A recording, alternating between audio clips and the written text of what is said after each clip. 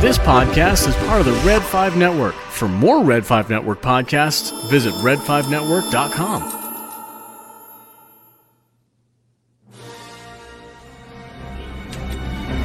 Rogue One. Rogue One? There is no Rogue One. Well, there is now. Join me, and together we can rule the galaxy as father and son. Was Star Wars the one with the little wizard boy? Welcome to Rogue One Radio, your source for sweet jams and conversations about a galaxy far, far away. And now, from the remnants of Jeddah City, it's Rogue One Radio. Are you stuck up, half-witted, scruffy-looking nerf herder? All right, we are live. Thanks for joining us. This is Rogue One Radio. We are at episode number 36. I am part of your host team, Steve. With me is Charlie. And joining us as a special guest tonight is Megan. How you folks doing? Good. Long day, but good. Yeah. So, Charlie, you've been out of New Mexico for a bit. So, how's that going? I'm here in New Mexico, but Oh, okay. I thought you had already been gone up to Vegas. No, that's this coming week. Oh, okay. So that'll be interesting. But so I will take it squarely on my shoulders. The reason why we are a little tardy tonight is my fault. I darn time change. I was like, man, I got plenty of time, and then just like, oh no. So yes, here we are. So we'll just start this little intro chatter thing we do. As far as movies, books, and whatnot, what have you been up to this week, Megan? Reading. What's that? Besides something I deeply miss. Because it's like I'm still trying to catch up on Light of the Jedi. It's like I want to read it. It's like I'm halfway through that, but suddenly, or recently, I should say, my schedule got really crazy. New people got added in because I work as a respite care provider. And what that means is I come in for mom, dad, or other legal guardian and help, in my case, their special needs kid. So that, again, mom, dad, or guardian can have a break. So it's like, because I do that, I just added another family in on top of my already packed schedule. So it's like reading, I wish. That, and also trying to grow my own blog from an autistic point of view, because I have high functioning autism. Add that in there on top of daily chores, cleaning, working out, needing grocery shop, things like that. It's like, I see that book. I want to read it. I want to catch up, but it's like no time. I fall into my bed at night, and literally, it's like turn the TV on within like half an hour. I'm out. Yeah, I hear you. Yeah, I've got my youngest daughter is what you'd consider high functioning as well.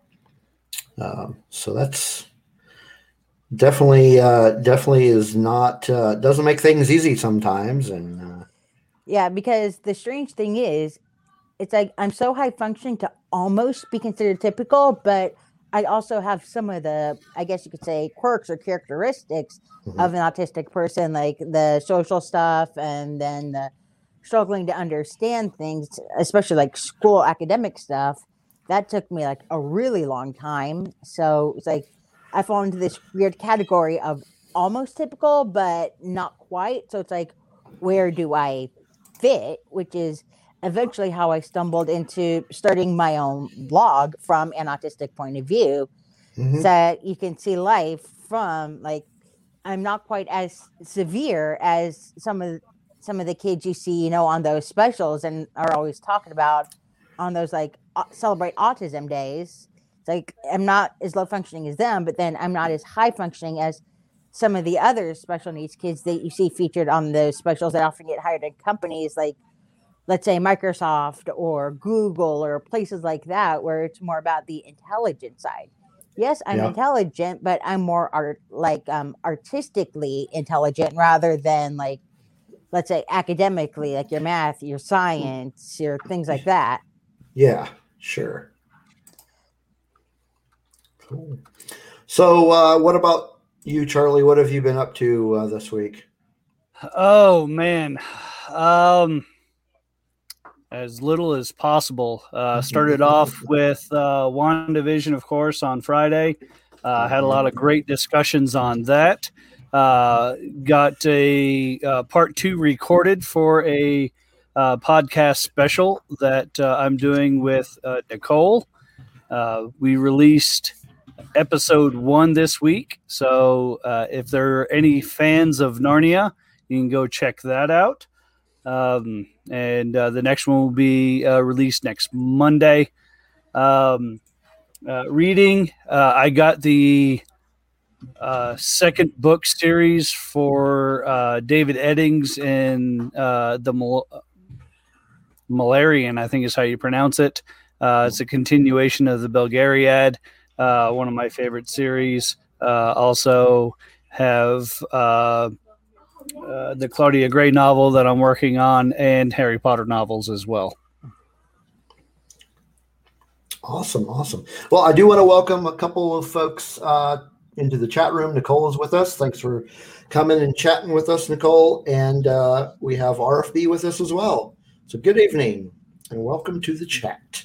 Invite your friends. As far as me, I've been I did watch WandaVision Friday. I still have not jumped into the dark yet. I'm still in comics books mode. So I read a Star Wars comic in there somewhere. But I finished the Dark Knight's Death Metal series. I finished the main series. But that prompted me to start reading some of the one-shots. So I've read a couple of those, and there's a few more that I want to read, but the local comic book shop doesn't have them, so I'm trying to track those down. And I'm also in the middle of reading the book Doomsday. It's a comic book. It's a 12-part series called Doomsday Clock, and it's kind of a sequel to Watchmen, but not really. I was thinking that was a graphic novel.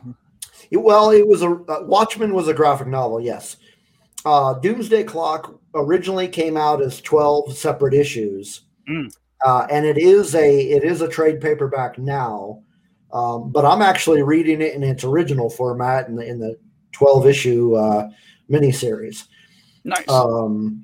And today on my lunch break, I finished issue 10, so I'm getting pretty close to that. I've still been reading Future State, and that is going to be over sometime next month is when that DC series will be over, and then it'll go back to quote unquote normal. But yeah, that's about it. I haven't been watching any. I haven't been watching any TV other than WandaVision, really. I mean, other than just kind of like watching something for background noise. Right? Yeah, same here. Because literally, my favorite thing to do when, let's say I'm doing laundry or I'm cleaning the bathroom or I'm cleaning my room or something, or I'm vacuuming out the car or something like that, favorite thing to do is throw on a podcast or throw on YouTube videos that I've been meaning to catch up on and just zone out. Well, it's like with music. Like sometimes I'm listening to music because I want to listen to that music and I pay attention to it. And other times I just want it there for background noise. Because it's actually very hard for me to do much of anything without music in the background. Right. So good catching up, and so it's been a week or two since we've done a show, and tonight we are continuing our Skywalker saga retrospective with A New Hope. We'll be talking about that, We've got some our top 5 list coming at the end of the show, toward the end of the show, and we got a real short. I don't know if you want to call it announcement. But we need to. Yeah, let's just call it an announcement. Just a short announcement. And then, of course, we've got our news that we're going to be covering here in a bit. But, of course, it would not be Rogue One Radio if we didn't have music. So we're going to go ahead and start with our first musical interlude of the evening. This one is by a band called Gentlemen Rogues. They are from Austin, Texas. Let me get it queued up here. So these guys, they're from Austin, Texas. And this was a single that was released back in December. And it is called Do the Resurrection. Here we go.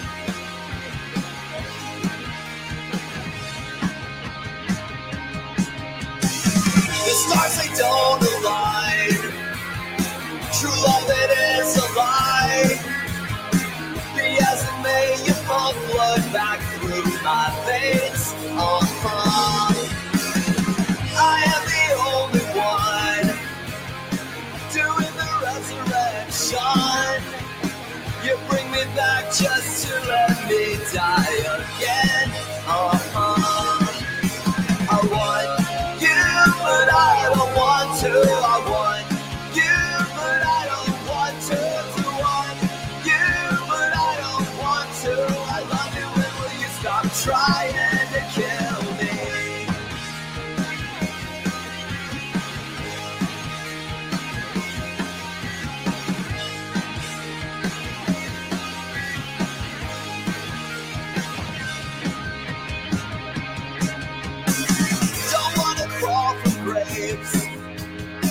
Don't wanna eat your brains.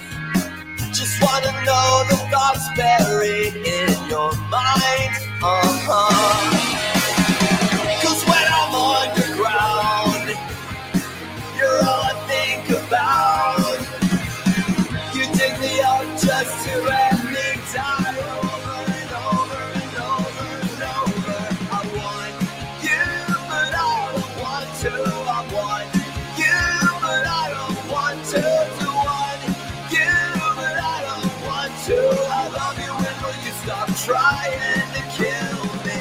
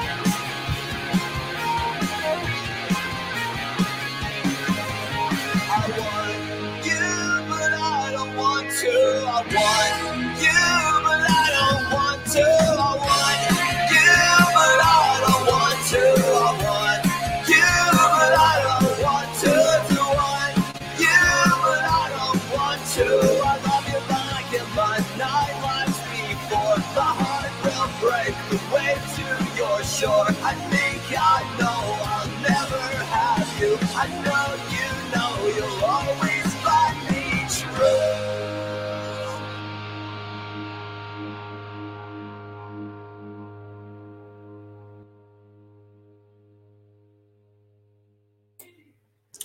All right, there we are. Gentlemen Rogues with Why Is It Still Playing? Okay, that was odd. Okay, so that was Gentlemen Rogues with Do the Resurrection.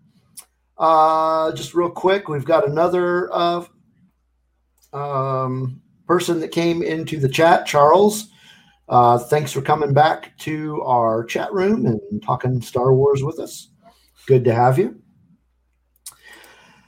So we're going to go ahead and jump into our news segment.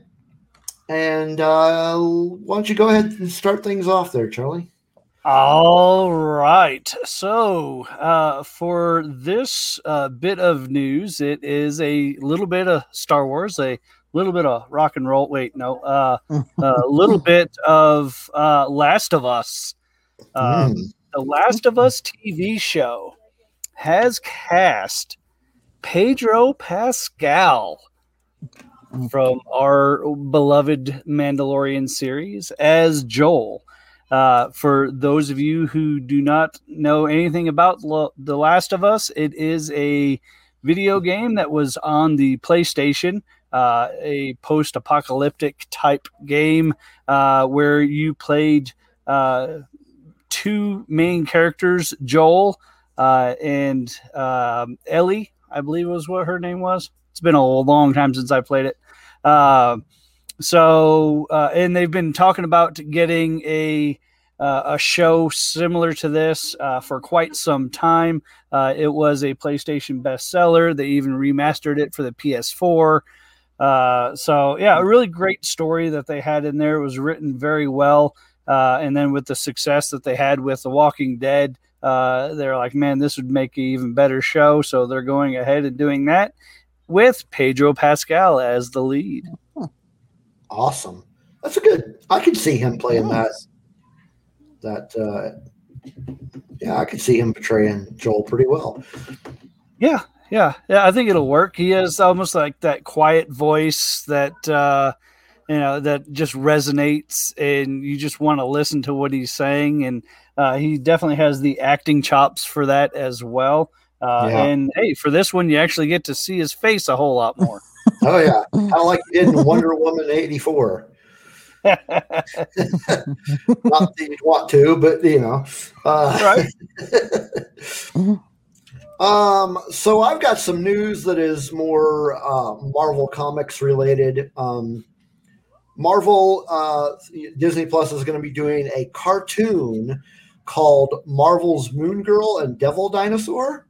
And when I first heard about this, I was definitely interested. And I had read somewhere that Lawrence Fishburne was going to be one of the executive producers. So I was like, well, that'll be interesting. But now we are getting word that not only will he be doing duties as executive producer, but he is going to be the voice of the Beyonder. So if anybody out there is familiar with the Marvel universe, and in particular the Marvel universe of the late or the mid and late 80s with the Secret Wars crossover event that happened back around that time, the Beyonder was this can't really call him an alien. He was basically just kind of a cosmic being that was super overpowered and a really fun character as you got to know more about him. But yeah, I mean, just thinking of Lawrence Fishburne as the voice for the Beyonder, I think that's going to be amazing. Yeah, I agree. Yeah, So definitely sounds interesting. Yeah, that'll be fun to check out. When I don't have any release date news or anything else about any other casting, voice casting for this. I heard about it once a couple of months ago, and then this is the first time I'm hearing about it again. But yeah, it was pretty cool. What do we have next? I think you've got some also Marvel related. Yeah. this is also coming from the Plus. Very similar to what we got at the end of Mandalorian to help fill the gaps with the behind the scenes look. We're going to get one. It's called Marvel Studios Assembled. And this chapter is going to be Making of WandaVision. So I know we have a lot of WandaVision fans that listen to us. So if you're ever wonder why they did that or how did they do that, I'm sure the answers will be explained. It will debut after WandaVision has ended and fill in the gap between Falcon and Winter Soldier start time. So it looks really cool. I can't wait to see what they do and their whole thought process behind it. Yeah, that'll be really cool. Kind of switching gears with this next one. This one is actually DC related. And there was an announcement. This came from, I actually got it from DCComics.com. And the movie worlds of the Superman, the motion picture from 1978, and Batman from 1989, those movie worlds are heading to comics later this year in two what they're calling DC Digital First series. So they will release on digital first, and then later, I'm assuming, will be hard print. So the Superman 78 title will essentially be based on events after Superman the Motion Picture, but before Superman 2. So that is that's going to be interesting. That one's going to be written by, trying to find the writer for that one. The writer for that one is going to be Rob Venditti, and artwork will be done by Wilfredo Torres. So the Batman 89, of course, will take place in the Tim Burton / Michael Keaton classic Batman universe. And that's going to be written by Sam Hamm and artist Joe Quinones. So I didn't. So basically, that's going to. I'm not sure if that takes place after the first one and before Batman Returns, but there is a mention of Catwoman, so it might be kind of coinciding with the second Batman. But it also is going to debut a new Robin, and according to the writers, they're going to be bringing in Two-Face, but that is not. They're not saying whether or not that's going to be the Joel Schumacher Two-Face, or if they're kind of going off the reservation on that one. So that's supposed to happen sometime in, I think, beginning in July. Mm-hmm. So that'll be interesting, and seeing some movie worlds come to the comics. Right. Yeah. And then speaking of comics and movies and some DC related stuff, we also now have a start date for a new Green Lantern series. So this was announced that HBO Max is going to start filming the new Green Lantern series on April 12th. And it's going to introduce multiple members of the Intergalactic Law Enforcement Agency. So, I'm kind of excited for this one. I've always liked Green Lantern, other than the Ryan Reynolds movie. Come on. Hey, come on. It's that suit. The suit just, I mean, if it wasn't, if I didn't like him in superhero movies, I wouldn't have liked Deadpool. But yeah, it was just, yeah. So, so that's pretty cool that they're getting ready to reboot that series for HBO Max, and HBO being HBO has a lot of money and they'll throw at it, and hopefully it is written well, and I'm sure that it will be produced just great as well. I thought I had read that they had a production start date. Maybe not. Maybe. I guess it's already in production, but they're they start filming this show April 12th. Oh, okay. That may have been what I heard. We actually have a question from the chat room. This comes from RFB, and this is directed to you, Megan. Do you follow any Marvel? Comic books? No, not really. But TV shows, movies, etc.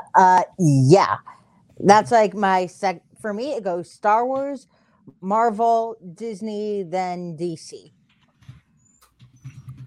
Okay. So kind of, it's like I hear about the comic book stuff just as like background stuff. So I'm looking for more info, on the movies, TV shows, all that. But I've never actually read a Marvel comic. Okay.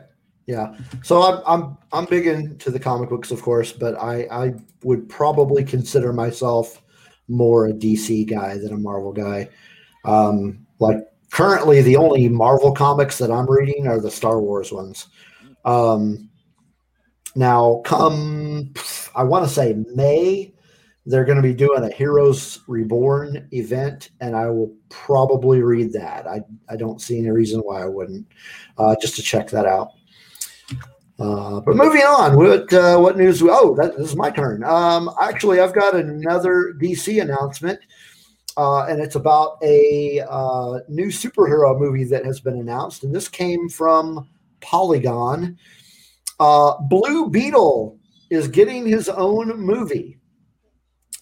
So if any of you out there are familiar with Blue Beetle, this should be quite exciting for you.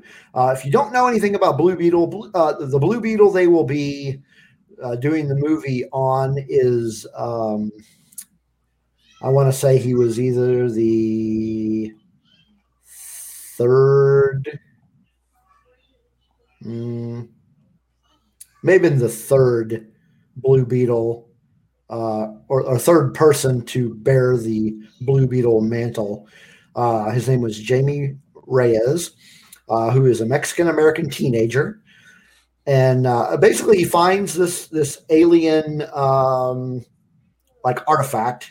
It's called the Scarab, and it attaches itself to him. And so it gives him a bunch of superpowers and this really cool body armor. And so we don't have a production start date or anything, but we've got a director has been named, the director Angel Manuel Soto, who previously directed HBO Max's Charm City Kings. I just found it. The film is set to start production this fall.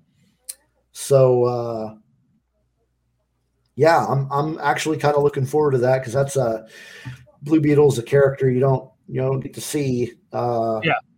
He's finally getting his due, I guess. And I imagine there's probably a large chunk of even regular comic book readers that don't really know who he is. So.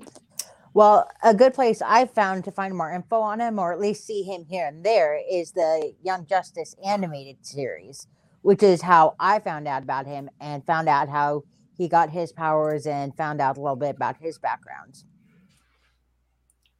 Oh, very cool. Awesome. All right. What do we got next? I think we got some more DC news. I do have another piece of DC news, and this one is regarding the Flash movie. that is up and coming. The Ezra Miller standalone movie. Well, I say standalone. It seems like everybody and their aunt's dog is going to be in this movie. All the way from Michael Keaton returning as Batman to this new cast member. According to the director, Andy Muschietti, they have cast a new character, Supergirl, for the Flash movie. Now, we're not really sure exactly how or why this is going to fit in, but the director said that he saw more than 400 auditions before settling on Sasha, and hopefully I've pronounced this right, Calais.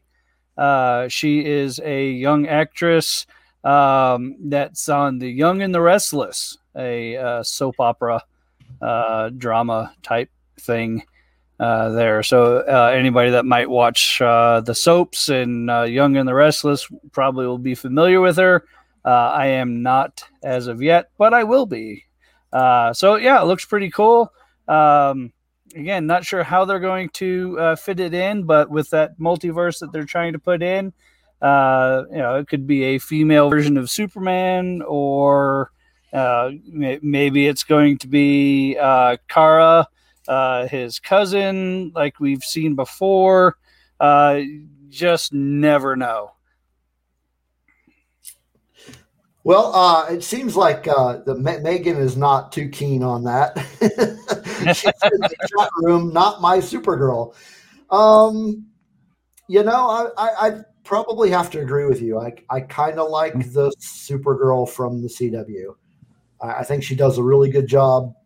Now, I understand DC's trying to keep their movie universe away from their TV universe, but with all the crossover that they're doing in the movie anyway, why not bring somebody in from the TV show? It's not that difficult. I mean, they brought movie people from and also superheroes from non-CW shows into that Crisis on Infinite Earth crossover. Right. So why can't the movies do it? I mean, I'm sure it can be done. It can be done. Yes. But so we'll leave that at that. So we've got Supergirl cast in the Flash movie. All right. And for other casting news, we also have casting news from the MCU, and that is the upcoming Ant-Man and Wasp movie, which is Quantumania, which from everything I've seen is going to be absolutely bonkers. I really can't wait to see what they're going to do with that. But Michael Douglas held a Q&A on his Instagram just earlier this week. I believe it was the 19th of February, and said that he was going to reprise his role as Hank Pym. So that will be interesting to see how they're going to do that, bring him in. And that, to the best of his knowledge, that they will start filming this year.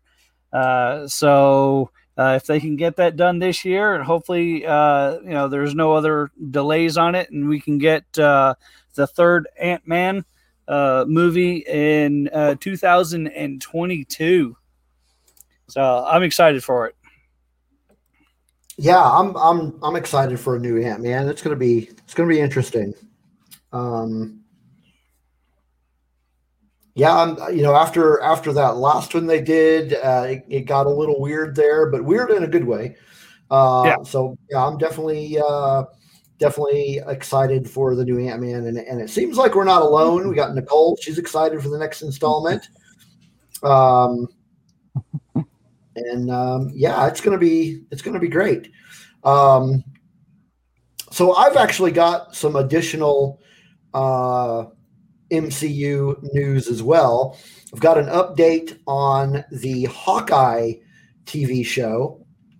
And So we've got some new set photos from it, and this came from CBR.com. But the thing that I wanted to discuss was that it was announced, or kind of, it wasn't much of an announcement. It just kind of barely mentioned it in the article, but I thought it was a pretty big deal that one of his enemies, or I guess the enemies in the Hawkeye TV show, I'm guessing just one of the enemies, is going to be none other than the Tracksuit Mafia.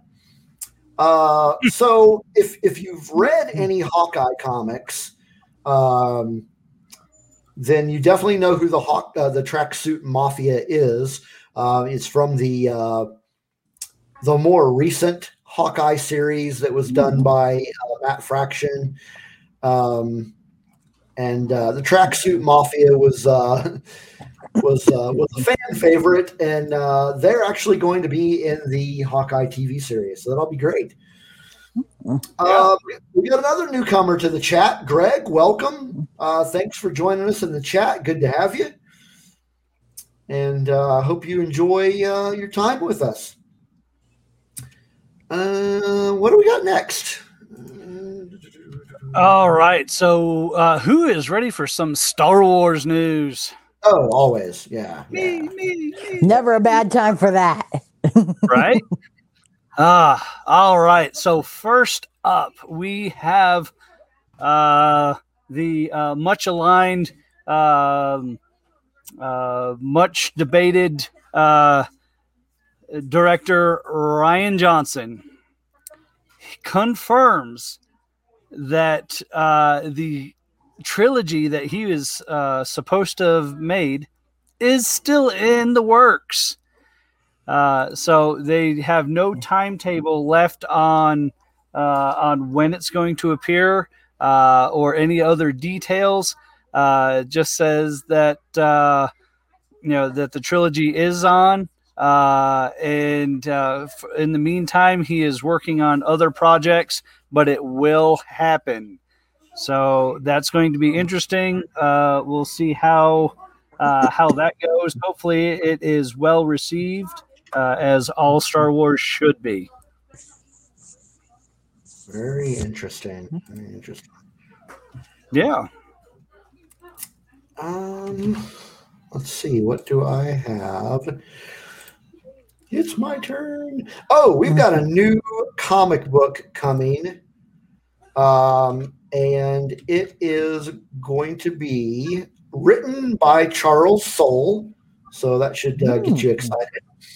And it is going to be called War of the Bounty Hunters. So this will be based on what it sounds like, mostly Boba Fett, between the time of Empire Strikes Back and Return of the Jedi. So I was really excited to hear about this, mostly because it's Boba Fett and it's Charles Soule. So great combination there. So basically, it's something that it discusses the events that happened before he gets to Jabba's palace, and it's going to be a miniseries. And it will begin in May and run until October. So, that's going to be super fun. Yeah. Oh, I agree. Yeah. All right. So I guess it's on back to me. So I know RFB and I had a discussion on this book, and it was called Secrets of the Jedi, which author was Mark Sumarek, if I pronounce that right. Again, kind of a wonky spelling of a last name, so hopefully I pronounced that correctly. There is a sequel to that book coming out. Now, Secrets of the Jedi was a book that was written from the perspective of Luke Skywalker and shared his knowledge about the Jedi, commenting on things like Anakin's fall, Force Ghosts, abilities, and things like that. So we are getting a sequel to that. And this one is going to be from the perspective of Sheev Palpatine. And it will explore the mysteries of the Sith. Long live the Sith. Man, I can't wait for this book. This is going to be absolutely amazing. Really, really can't wait for this one. Yeah, I know you're not excited at all because you hate Palpatine. Oh, yeah. Not my favorite character at all. No, not at all. Man, that's gonna be great. I joke, of course, but yeah, I'm really looking forward to that one too. Right. And just when you thought that we were done with Star Wars news, there is more. There's more. There is more. This one goes out to all the Star Wars gamers out there. Specifically the Star Wars gamers that play on the Nintendo Switch, because Star Wars Hunters is coming to the Nintendo Switch later this year. So it's a squad-based game, free-to-play arena combat. It's don't really have too much details on it right now. But it really looks cool. I wish I had a Switch in order to play it. Who knows? Maybe for Christmas, Santa will bring me a Switch and I can pick that up. But we actually have one now. Nice. My wife bought one mostly just to play Mario, but yeah. So that'll be a lot of fun. Yeah, so we have had some good Star Wars news and some good comic book news. And so we've got our main topic coming. We're going to be talking about Star Wars: A New Hope, the movie that started it all. But before we do that, we've got our next musical break. This one is by a band out of Orange County, California, called Taken Days. This song comes from an upcoming album that will be released next month. The album is called Every Second, and the song is called Giving Up. So here you go.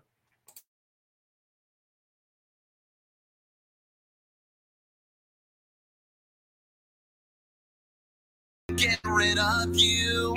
Step 3, skip straight to 4. You've got 5 more minutes till you're out the door. So many hours and you're just too late. Time to quit, time to rearrange. Nothing hurts quite like it did, but nothing really matters when you've got no dreams. Step back and walk away. Let the fight another day. Learn to progress and survive, cause nothing really matters when you're not alive. He wished upon a star, nothing worked, nothing got it. But he wished upon a star, nothing worked, nothing got it. That's just giving up. That's just giving up. That's just giving up. That's just giving up.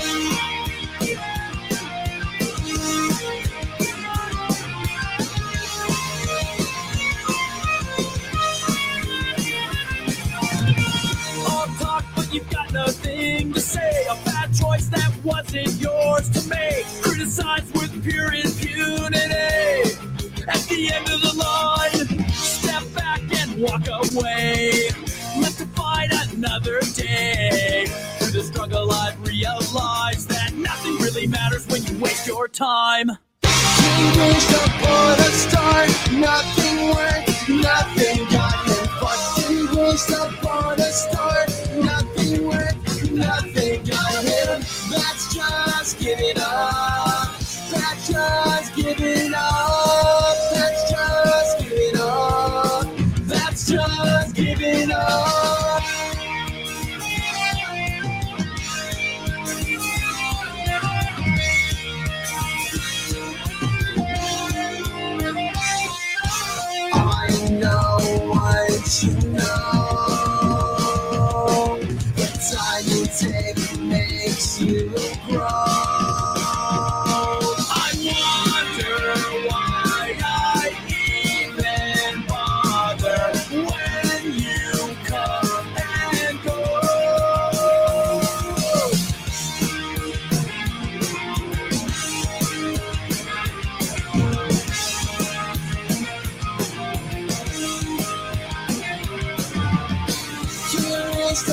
upon a star. Nothing worked, nothing got them far. We wished upon a star. Nothing worked, nothing got them.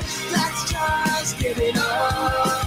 That's just giving up. That's just giving up. That's just giving up. That's just giving up. That's just giving up. That's just giving up. Until it's gone.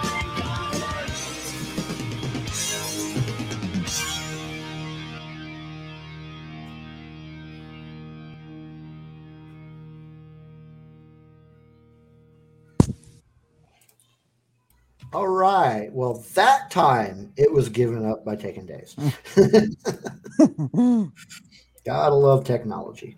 Yay! All right. So, who is ready to talk some Star Wars New Hope? Pick me, pick me. Why do you think I'm here? Well, yes, we know. I thought it was our lovely dispositions. No, not really. Oh, okay. Well, I see how it is. All right. All right. So, yeah, Star Wars A New Hope. As we've done for the last three that we've talked about, we'll start with the opening crawl. So, me. Episode 4, A New Hope. It is a period of civil war. Rebel spaceships striking from a hidden base have won their first victory against the awesome Galactic Empire. Evil Galactic Empire. During the battle, Rebel spies managed to steal secret plans to the Empire's ultimate weapon, the Death Star, an armored space station with enough power to destroy an entire planet. Pursued by the Empire's sinister agents, Princess Leia races home aboard her starship, custodian of the stolen plans that can save her people and restore freedom to the galaxy. So that might have been a little my interpretation of it, but that's right. Yeah. So yeah, there we go. The opening crawl. And for a general summary, Steve, you want to give a general summary of the movie? Like a plot synopsis? Sure. Why don't we let Megan do that? I know she's excited. Okay, where do I start? Let's see. First, we have. I haven't had time to watch it recently because I've been so busy. So why don't you do it, Steve? Okay, that's fine.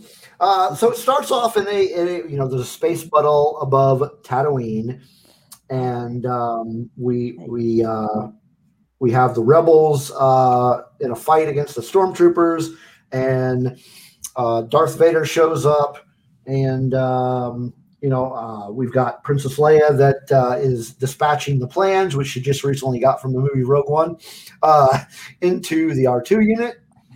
And they take off for the surface of Tatooine. And we have Darth Vader meeting Princess Leia. And we get to see Darth Vader for the first time, and that's pretty amazing.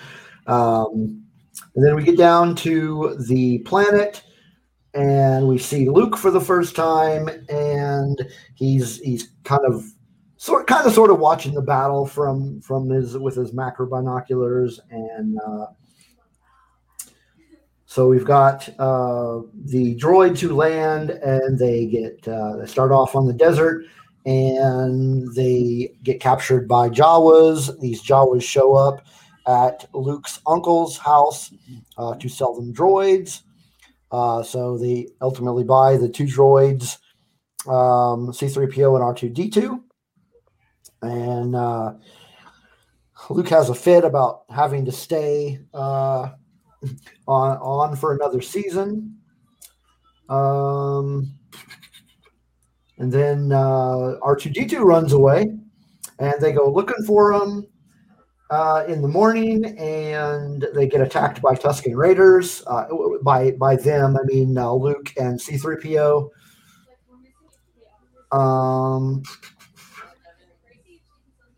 And then after they get attacked by the Tusken Raiders, Obi-Wan Kenobi shows up, and this is when Luke learns a little bit about his father and a little bit about the Jedi, and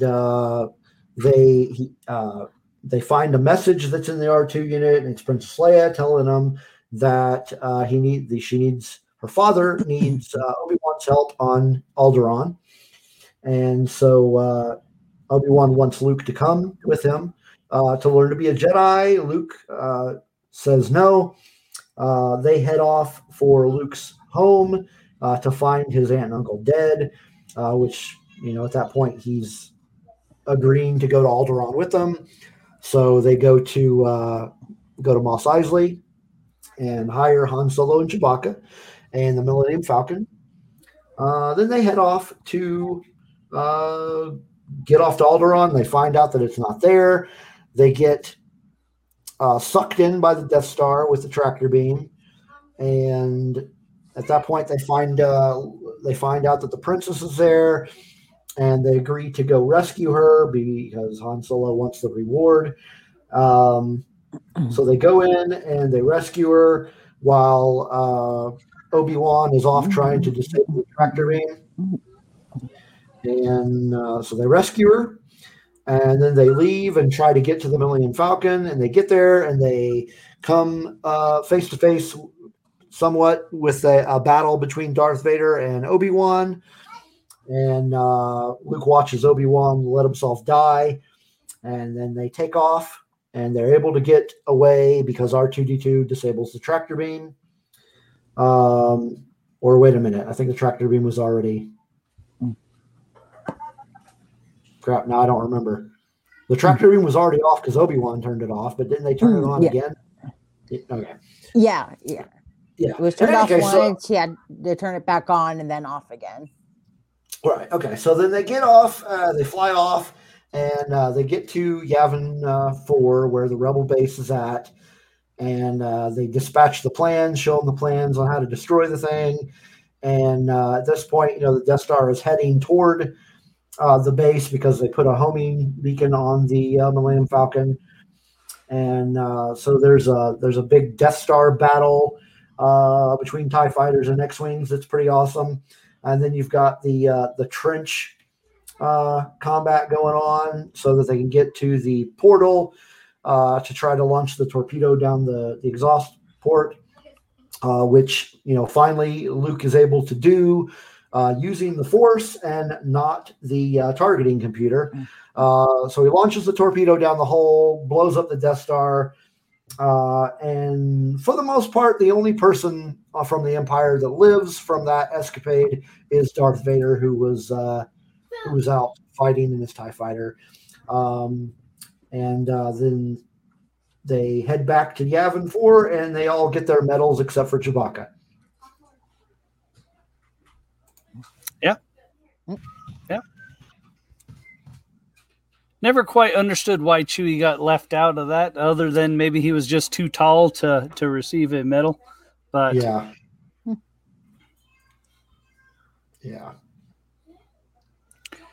But yeah, so we this is the original. This is the origin. The first glimpse of Star Wars that anyone got to see back in 1977. Megan, out of A New Hope, what are some of your favorite moments that you had for this movie? Ooh, that's a hard question because there are so many moments. Let's see. There's Luke first getting the lightsaber and first learning about the Jedi and accepting to go along with Obi-Wan a bit later. Let's see. Well, there's a lot, but for some reason, that's just the first one that comes to mind. Sure. Yeah, that works. Because that's, I guess, the main one that kicks everything off. Because had he still said no, even after that, like that he wanted to continue moisture farming in his aunt and uncle, like in their memory, we wouldn't have everything we do now. Mm-hmm. Yeah. Right. Steve, favorite moments? One of them that stands out to me is really not necessarily integral to the story, but the cantina in Mos Eisley. Loved, all the different life forms that were in there. That was really cool. I'd have to say probably my favorite scene, though, was the Death Star battle. The X-Wings and the TIE fighters going at it, and the trench run. That whole basically ending scene was my favorite scene.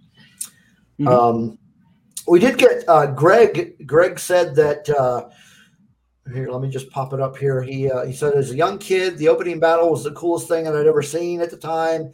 Then Vader walked in, and from that very moment, I was crazed about Star Wars, and nothing has changed. I totally get that. Darth Vader was amazing. Yeah. And if I had to pick one of my favorite moments, it's that first opening when the ships come into view and they're firing on each other. And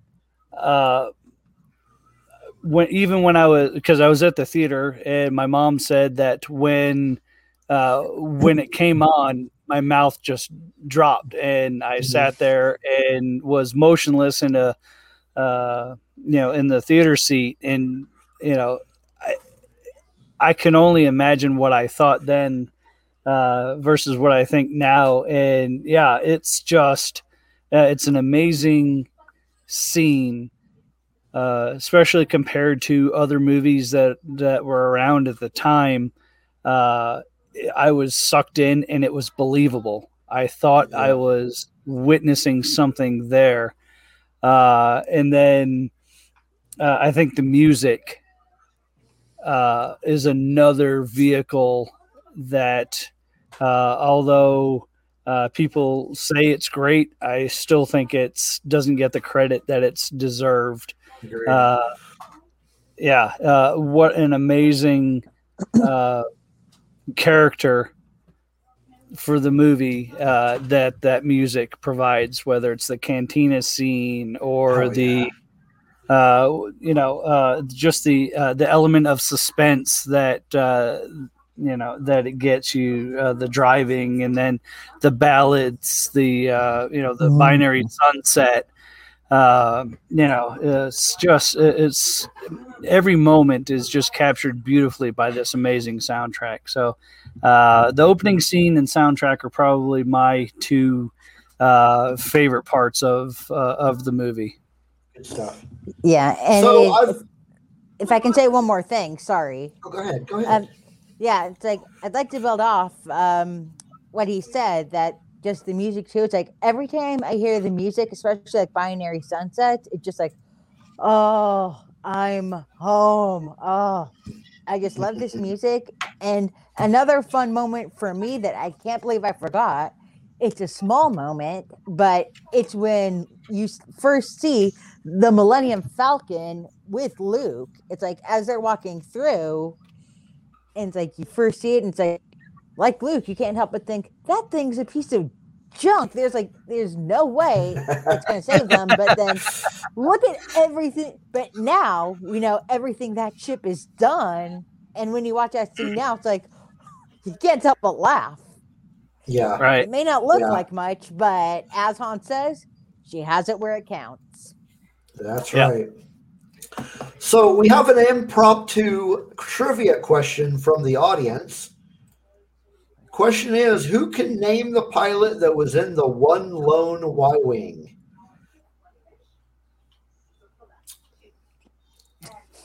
I have no idea. I may love this movie, but I, like a lot of you guys, I basically just know the basics. Any ancillary facts like that? That's RFB is our local lore expert, so it's no surprise that he would come up with something to stump us. And I'm not going to Google it. Then how about this? We're all farm boy. Can you name him for us? We're all farm boy. Can you name him for us? Flip the question back on you. Well, he knows it. Then tell us, because now he has me curious.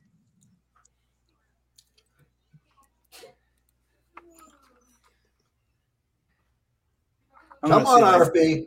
What was it? Was it Hera, who didn't really exist at that time?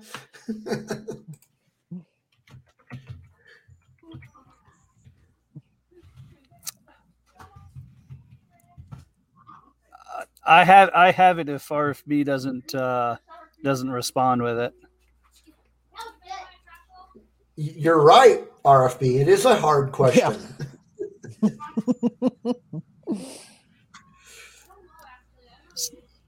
So yeah, it was a member of Gold Squadron, the only member of the Y-Wings to make it back.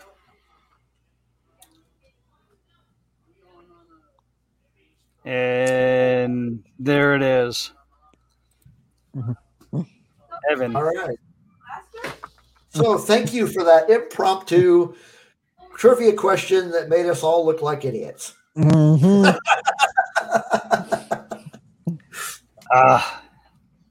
Well, no, I knew that there was a Y-Wing that made it back. I just didn't know who the pilot was. But yeah, that's Star Wars is such a magical movie that has gotten us all together to talk about it. It started off a massive franchise that was sold for $1 billion. And not like George Lucas wasn't already rich to begin with. Right. But I mean, just the level of dedication and belief in a story, to me, really set this apart from other films at the time. Yeah, I've talked before. Oh, sorry, go ahead. Yeah, because if I can say a hot take really quick, but yes, I know a lot of people love Empire Strikes Back and Return of the Jedi, but for me, this one is my favorite for that reason, because it's a classic. It's the one that started everything. Without this one, we wouldn't have everything we do, and I wouldn't be here talking to you guys today. Yeah, you're right. A lot of us would not be. I mean, Rogue One Radio would not be here. Red 5 Network would not be here. Right. The future of the Force wouldn't be a thing. So say what you want about Empire Strikes Back, like it all you want. Same thing for Return of the Jedi and all the other movies. But again, this is why A New Hope is my favorite. Mm-hmm. You certainly can't dispute its impact on not only cinema, but on fandoms in general. And Adam is in the chat with us. Welcome, Adam. Thanks for coming in. Good to see you. But yeah, I mean, cinema in general has changed because of this movie. Fandom, conventions and whatnot it's been I'm guessing there were probably Star Trek conventions already by that time, but this movie definitely took all of that up a notch. Yeah, because honestly, could you imagine life without Star Wars? No. I don't want to. I don't want to. But and as Steve was saying, even the impact on cinema that it made. If you think about what had to happen in order to film this movie, this is one of the first, sci-fi type movies that you couldn't see the strings. that were holding the ships up, because before this, I mean, you could see the wires as the ships went through, and there wasn't much laser fire, and if it wasn't very well done. But just from a production standpoint, we got Industrial Light and Magic from this, and Industrial Light and Magic has touched, I think, 200 and almost 300 films. Oh yeah, for special effects since then. If there wasn't Star Wars, and if George Lucas didn't invent it, there would be no Industrial Light and Magic. There would be, I had it here, but Skywalker Sound. Skywalker Sound. Any of the THX stuff that you see at the beginning of movies, wouldn't be around. Pixar would not be around because that was created for Star Wars. There were so many different companies that were created just to make this one movie, and it just went from there. And and it's just absolutely insane to think of the impact that this one movie has done. I'll always be thankful for this movie. It's mind-boggling, really. Yeah, especially considering that it was made, correct me if I'm wrong, but made during a time when most people thought that it would not be successful, because at that time, science fiction movies weren't like that successful. That's correct. So how much of a gamble George Lucas took in doing all this, everything he risked, and then everything he got back as a reward. Mm-hmm. Yep. And if I remember right, he had to negotiate an insane deal with the movie company because they didn't want to promote it. So he was like, I'll do the promoting. You don't even have to worry about any of the merchandising stuff. I'll take care of that, which ended up making him millions of dollars anyway. He said, all you have to do is, put the movie out, produce the movie, give me the money to make it. And then I'll take care of everything else. And they're like, yeah, why not? And if it doesn't work, then they won't have to worry about it. So, but yeah, it's, man, it's just crazy that he had to shop it around that much. Yeah. Yeah. And the considerations that he had to make in order to get the movie produced. And now look where it is. Yeah. Yeah. So many years later, look where we're at.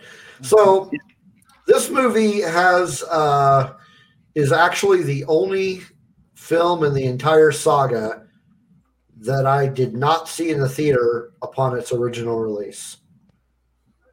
I did see it in the theater when the special edition came out.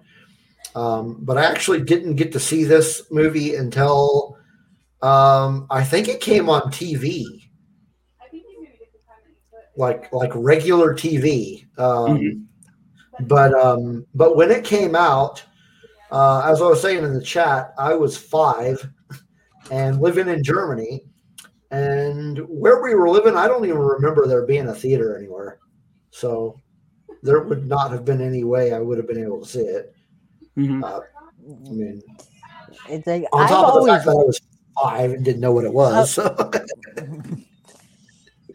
Yeah, whereas for me, it's like I've always wanted to see it in theaters, but one, I had yet to be born when it first came out. I was still like 20 years away from being born, to date myself. And then 2, it's like whenever they had those movie marathons, before the sequel trilogies, like I've always wanted to see them, but unfortunately my schedule just didn't work out and allow me to do that. So I was like, I want to, it's right there. I want to, but that's still on my bucket list, is to see it in theaters.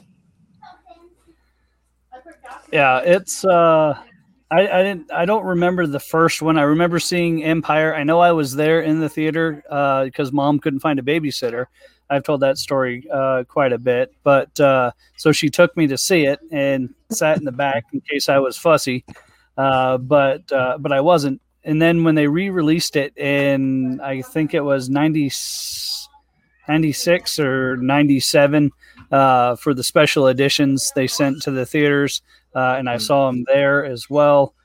You know, so it's always a special place in my heart. So another newcomer to the chat, Salacious Rum, is with us. Welcome to the chat, and thanks for coming on with us. Good to have you.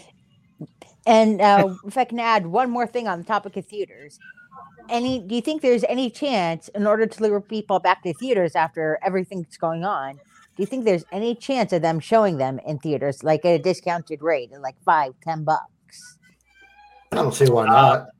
They could. Yeah. I mean, they released Empire in the theaters for the 40th. I'm sure they'll do the same thing for Return of the Jedi. And I know some of the theaters that had Empire were willing to show all three, in a row, which is always a fun time if you get to do that. Yeah. Yeah, I brought it up because yes, there were theaters that were doing that around me, like. What is it? I want to say like the middle of last year, like June, July of last year, when it looks like things, okay, we're getting them under control before having closed down again. For a minute there, they were showing them in theaters, but unfortunately not anywhere near me or at a time I could see them. So I just had that thought. Do you think they'd do that again? Which is what made me ask you guys. I don't see why not. If there's money to be made for it, I'm sure they would. Yeah, absolutely. I don't see why they wouldn't. So we've talked about all the stuff that we like about the film and how, what we thought was great about it. Was there anything about the film that you didn't like?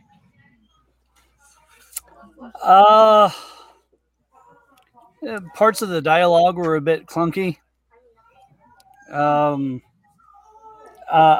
wasn't a big fan of every time you turn around, there's another edition of the movie. And I understand that, hey, that wasn't my true vision. If I had the technology today that, then that I have today, then, it would have been different. But it's like every time I turned around, there's a new VHS, set that was available to buy. And so, yeah, other than that, not really. I mean, I just loved 99.9% of it. What about the whole, but I was going to go into Tashi Station to get some power converters?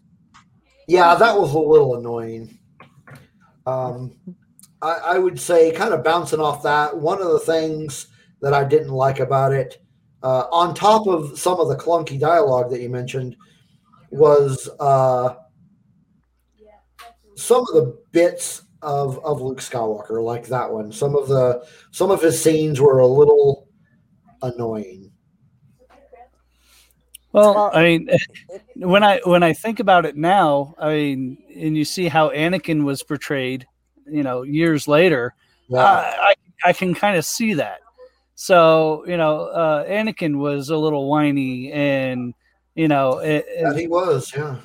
So, although, go ahead. Although, what's interesting is, yes, I understand what you guys are saying and can see where you guys are coming from, but another hot take here, those actually didn't bother me because I remember how I was at Luke's age, both in A New Hope and then also Anakin's age in Phantom Menace and then all those movies. Like, I remember acting similarly. So it's like when I saw those on screen, it was like, at least for me, it's like, okay, those didn't bother me so much.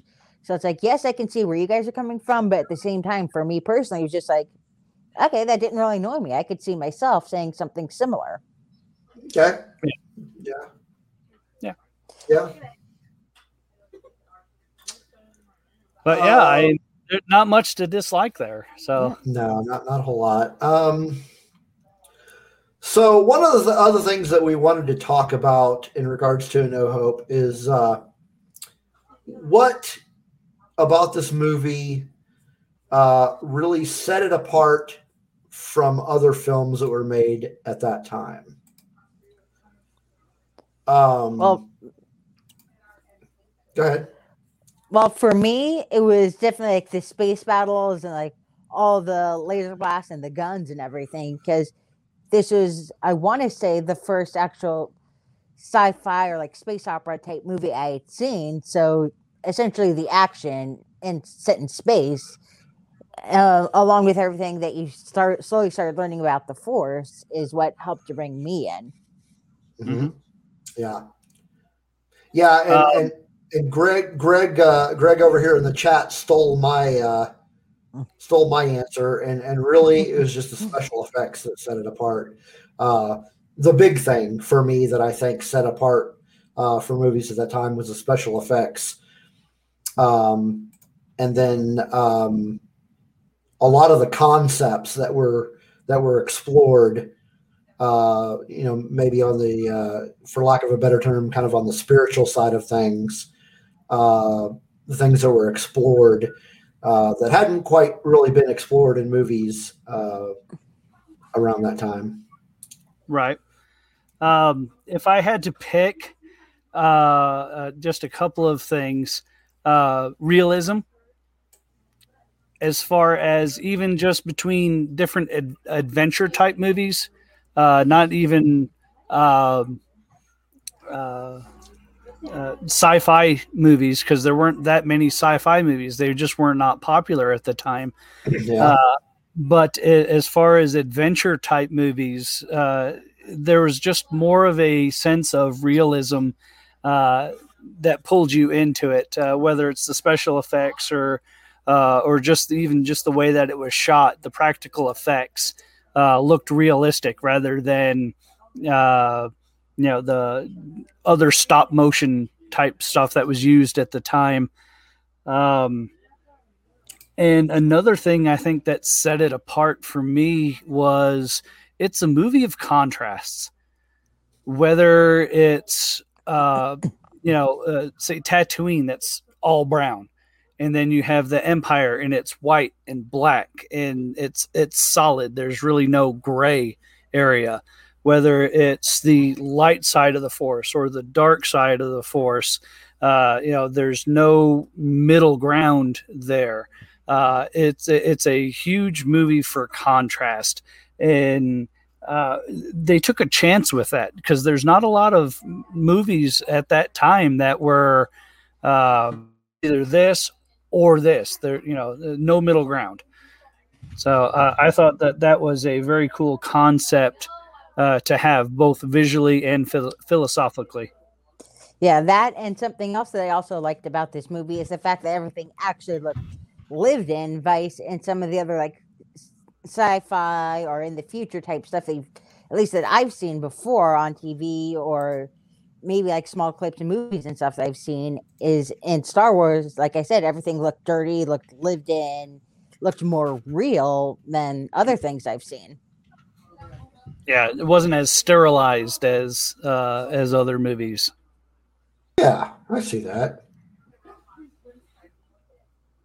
Yeah, I mean, if you take a look at, say, Battlestar Galactica or the Black Hole, and you have the way that their droids are portrayed versus the way that Star Wars portrayed them. In other movies, if something was a machine, it was blocky. It acted like you would think a machine would, whereas in Star Wars, everything was organic. Even the mechanical parts were organic. Yeah. And so you see there, RFB chimed in. Always the story. He wants to hear a story. Yep. That's what. Yeah. So, yeah. The story was. I mean, if you really think back on it at the time, the story was really one of a kind. You weren't getting that sort of thing from the movies that were coming out at that time. Mm-hmm. Even the sci-fi, any sci-fi TV shows or any movies that were out, it was completely different. It was, it was a much better story and a more interesting story. Mm-hmm. And as we said before, without this movie, none of us would be here talking about all this. Yep, I agree. Either of you have any final thoughts about the movie you wanted to lay down? I think I pretty much nailed everything I wanted to say. Yeah, same here. All right, great. So, any other thoughts you have about Star Wars: A New Hope? Just jump in and you can tweet it to us. Here's our link down here. Any questions about it that you'd like us to answer? We'll be sure to get back to you on that. But that wraps it up for our New Hope discussion for tonight. So coming up next, we're going to be doing our top 5 list. This week, it is top 5 lightsabers. So, Megan, if you have any in mind, feel free to participate, but you're not obligated to participate. However, before we jump into our top 5 lightsabers, we've got our last musical break of the day. This one is from a band called Foxgrave. They are from Lansing, Michigan. And this is from a single that they released last year, I want to say sometime in May. And this song is called Method Actor. So let's see if I can get this thing to play on the first try.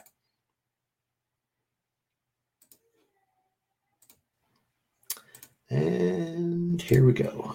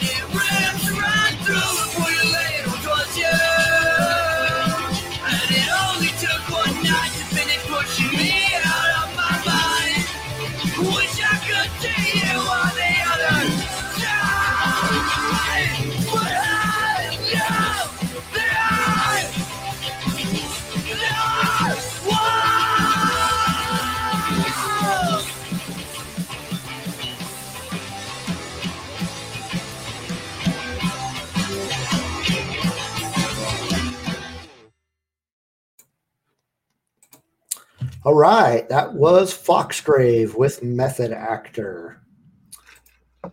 So that time it worked. Right? Yeah. And so, yeah, those, what I say, those guys are from Lansing, Michigan. That was pretty good stuff. Interesting, newer band.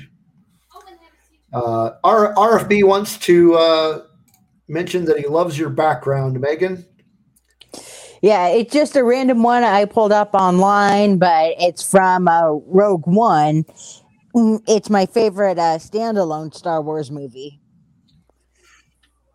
So I thought I just randomly, I wanted to throw something up on the screen behind me so it wasn't just black. So I went online to Google, typed in Star Wars backgrounds. That was one of the first ones I found. Figured out how to throw it up there to leave it up, and there you go. I like it. Yeah. Nice. Cool. All right. So we are going to be talking about our top 5 lightsabers. So do you have any in mind that you think you might participate in this, Megan, or luckily the music break gave me some time to come up with maybe not my favorite ones, but some ones that stand out to me. Okay. So generally how we do this is we've got our 5, and Charlie and I kind of bounce back, starting from number 5 and then leading up to our number 1 favorite lightsaber. So why don't you go ahead and start off with your number 5, and if you don't really have a ranking, just name the first one on your list. Yeah. Now, the first one on my list, normally, let me preface this by saying normally I'm all light side, as you can see by the stickers behind me, but I'm sorry, this one is just so iconic, I have to go with it. Darth Maul.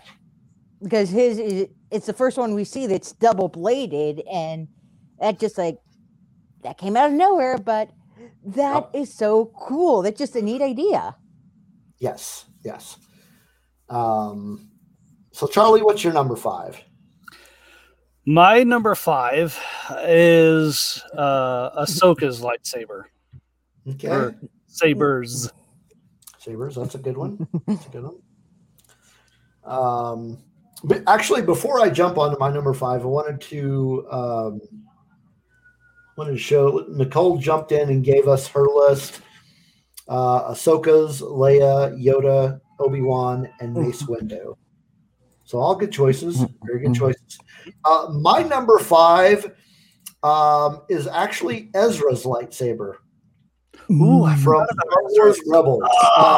We were just doing the movie. Oh no! I even dug into the comic books for my list. But yeah, Ezra and his combination lightsaber blaster pistol is my number 5. That was just a very unique take on the lightsaber, and really fun. Mm-hmm. So next on your list, Megan? For me, the next one would be Mace Windu's, not so much because of the design, but because it's purple, and purple is my favorite color. So it's and especially since it's him with that lightsaber, it's just oh, that's hilarious. I love it. One for the color, one for the Jedi. Definitely. Okay, so that's takes us to number 4. Charlie. Number 4 for me is Darth Maul's double-bladed lightsaber.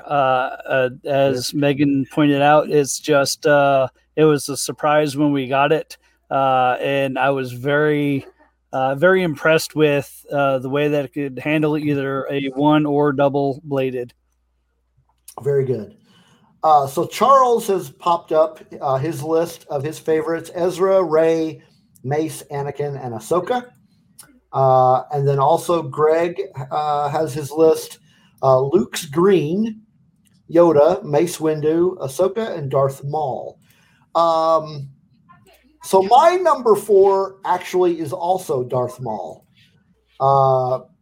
It is the first time in the movies that we get to see a double-bladed lightsaber.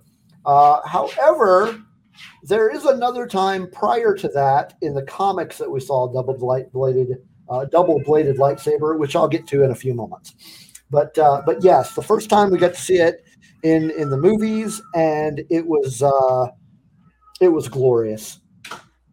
It was great to see the double lightsaber in live action. It was. Mm-hmm. So next one which would be number 3, Megan. For me, that would be Obi-Wan's, because it's just one of I guess you could say the 3 most iconic ones. Okay.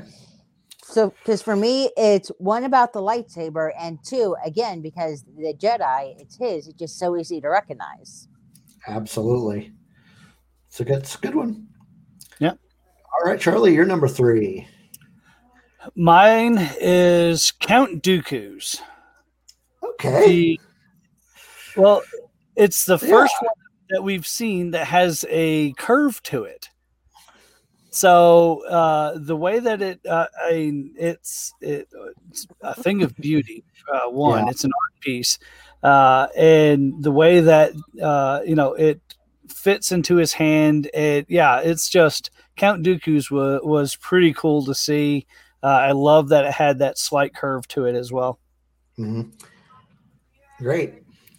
So my number 3 is the lightsaber in the comics that the Darth Maul lightsaber was based on, and that would be the double-bladed lightsaber of Exar Kun's.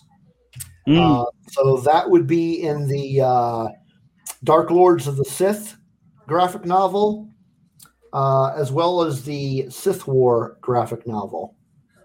The first time I saw that, and that book was, I want to say the 90s. I don't remember the exact year that came out. Let's see, Dark Lords of the Sith. That came out in. Oh, this is pulling up the book. Okay, that's not it. God, I can't remember the year it came out.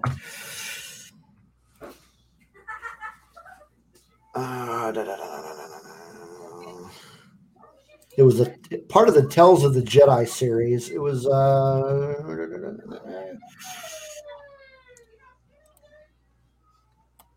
wow. Yeah, I can't find the year. It keeps wanting to pull up some other book. Here it is.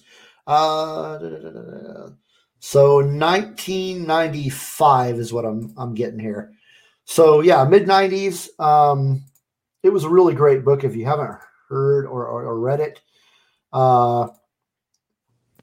So definitely check that out if you haven't had a chance to. It's Tales of the Jedi, Dark Lord of the Sith, and it tells it takes place, hundreds of years before Phantom Menace, and as of course has been regulated to legend. So whether it's actually happened or not is subject to your own opinion.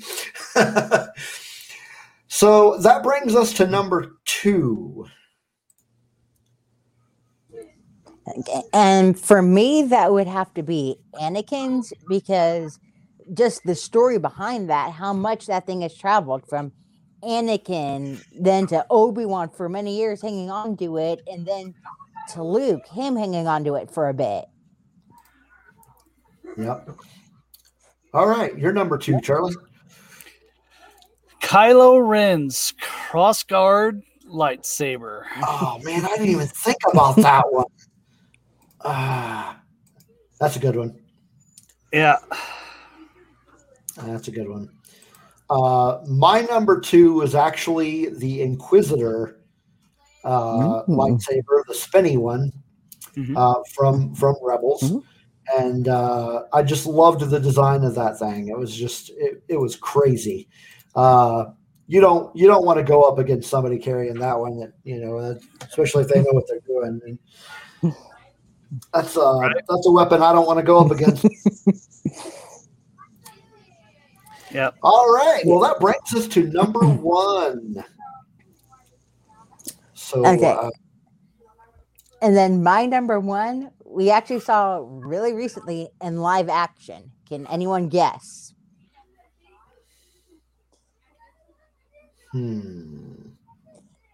Ahsoka's?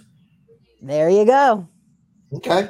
That's a good one. But in particular, the thing is though, I can't choose between the one she had in Clone Wars and the one she had after, the white ones, because both are just so amazing. It's like because her for the ones in Clone Wars, but then also the white ones she has after are just, those are just so beautiful. It's like, how do you choose between those? Yeah, those were really good. Those are great. Charlie, you're number 1.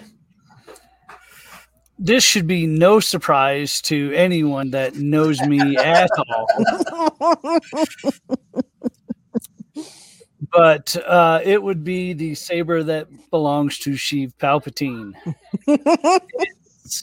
The coloring, the rose gold plate that's on there, the sleek design, and that crimson blade just really, it's it's a work of art, a thing of beauty, and I wish I had one.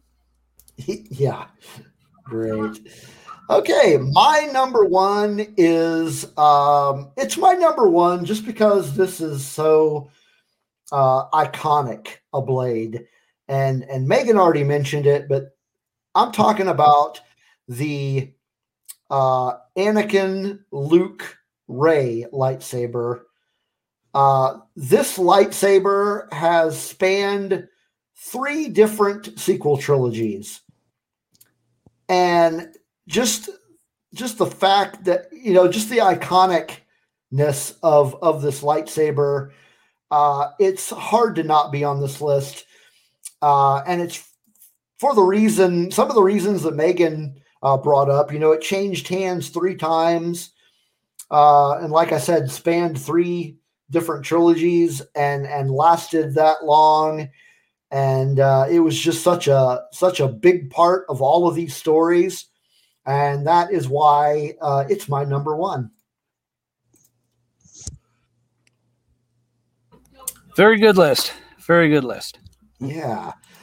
So that is more or less the end of our show tonight.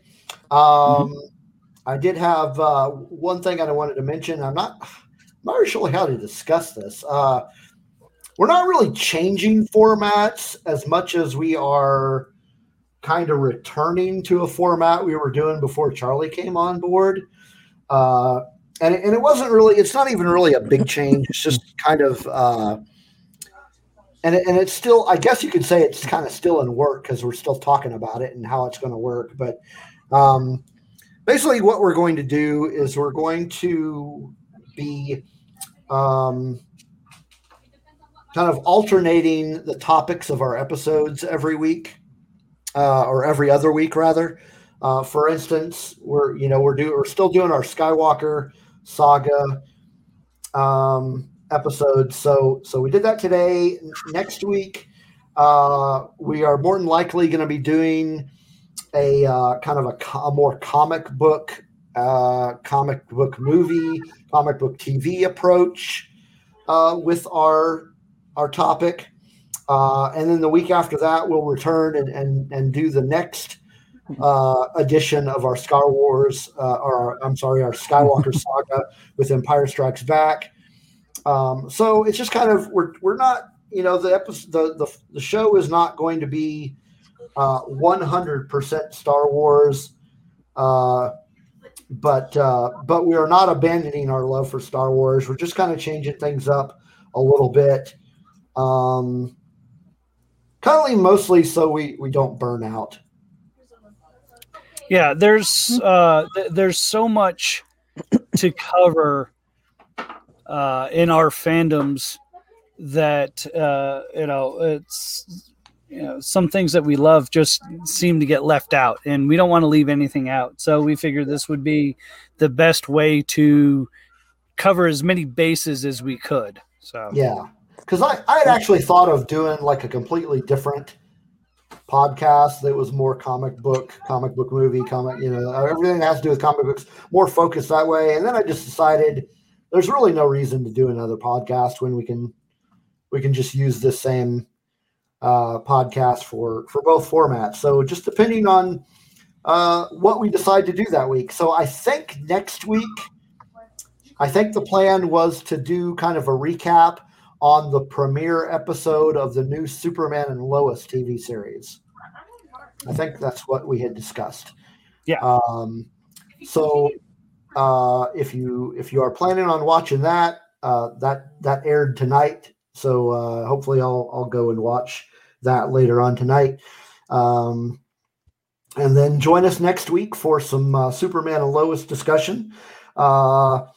And then the week after that, we will be back doing our journey through the Skywalker saga, and we'll be talking The Empire Strikes Back. So I did want to say thanks to everybody who joined us in the chat. I'll always love having you guys in here to engage with. And an extra special thanks goes to Megan for joining us on the show tonight. Thank you for coming. This is the second time you were on our show. You were on our show pre-Charlie, back when we discussed, what was it? We did a recap of the final season of the Clone Wars. Yes. Yeah, it was you and Kat. And that was a fun show. So always fun to have you on the show, and you're welcome back anytime. Yeah, thank you. It was fun being on here. Great. And so Charlie, you started a Smallville rewatch. Yes. Yeah, I started that listening to it again while I was doing some work today. I think I got through 4 episodes or so into it. One of my favorite series that was on. Oh man, don't get me started. I absolutely love that show. Oh my gosh. I mean, and Joey, if you watched the show before, my son has been on the show before, but to this day, anybody who's not Tom Welling is, with using his words, #NotMySuperman. Pretty strong words. Yes, he is. Yeah. And then what about Michael Rosenbaum as Lex? Same thing? Anybody else, not my Lex. Yeah. Yeah. That show was just amazing. There was a couple of seasons that were a little slow, but as a whole compact show, it was just one of the greatest. It was awesome. Did you have anything else you wanted to talk about, Charlie? I think you had something you wanted to mention. No, I think I'm good. I think what I was referring to was what I said at the beginning, through Nicole and I's Into the Wardrobe series. So hopefully everybody got a chance to listen to that. If not, it is on YouTube. And I'll put it out on audio podcast form shortly. And stay tuned Monday for part 2. And Great. Thank you again, Megan. Yes. Yes. All right. Great. So thanks everybody for joining, and we'll have this up on podcast within the next day or two. And as always, may the force be with you. Wait, Megan there's one thing I wanted to do. Be right back. Give me 2 seconds. Okay. A surprise. We got a surprise. All right. Uh-oh. Should we be nervous? I'm always nervous. So while we're waiting, the Superman and Lois show is on CW? Yes, CW. So if you don't have a CW, it's on there's a CW app that's free. You will have to watch commercials, but otherwise, it's. I don't think there's any other way of watching it. Guys, I finally figured out which Jedi saved Grogu. Me. Oh, that was supposed to be a bit better. You were supposed to see that this was, I got a literal Jedi robe. Me, awesome. Grogu, Jedi robe. I saved him. Okay. There you go. That's awesome. All right. The mystery is solved. It was Megan all along. Wish that had worked out better, but nah. Who needs Agatha all along? It was Megan all along. Oh, no. Hey, spoilers, man. Oh, oops. Sorry. That's right. It's been out for almost a week. Yeah, I know. Cool. All right. Well, thanks again. Thanks for coming in, Megan. And thanks to everybody who joined us. And have a great night. See ya. Thanks for having me.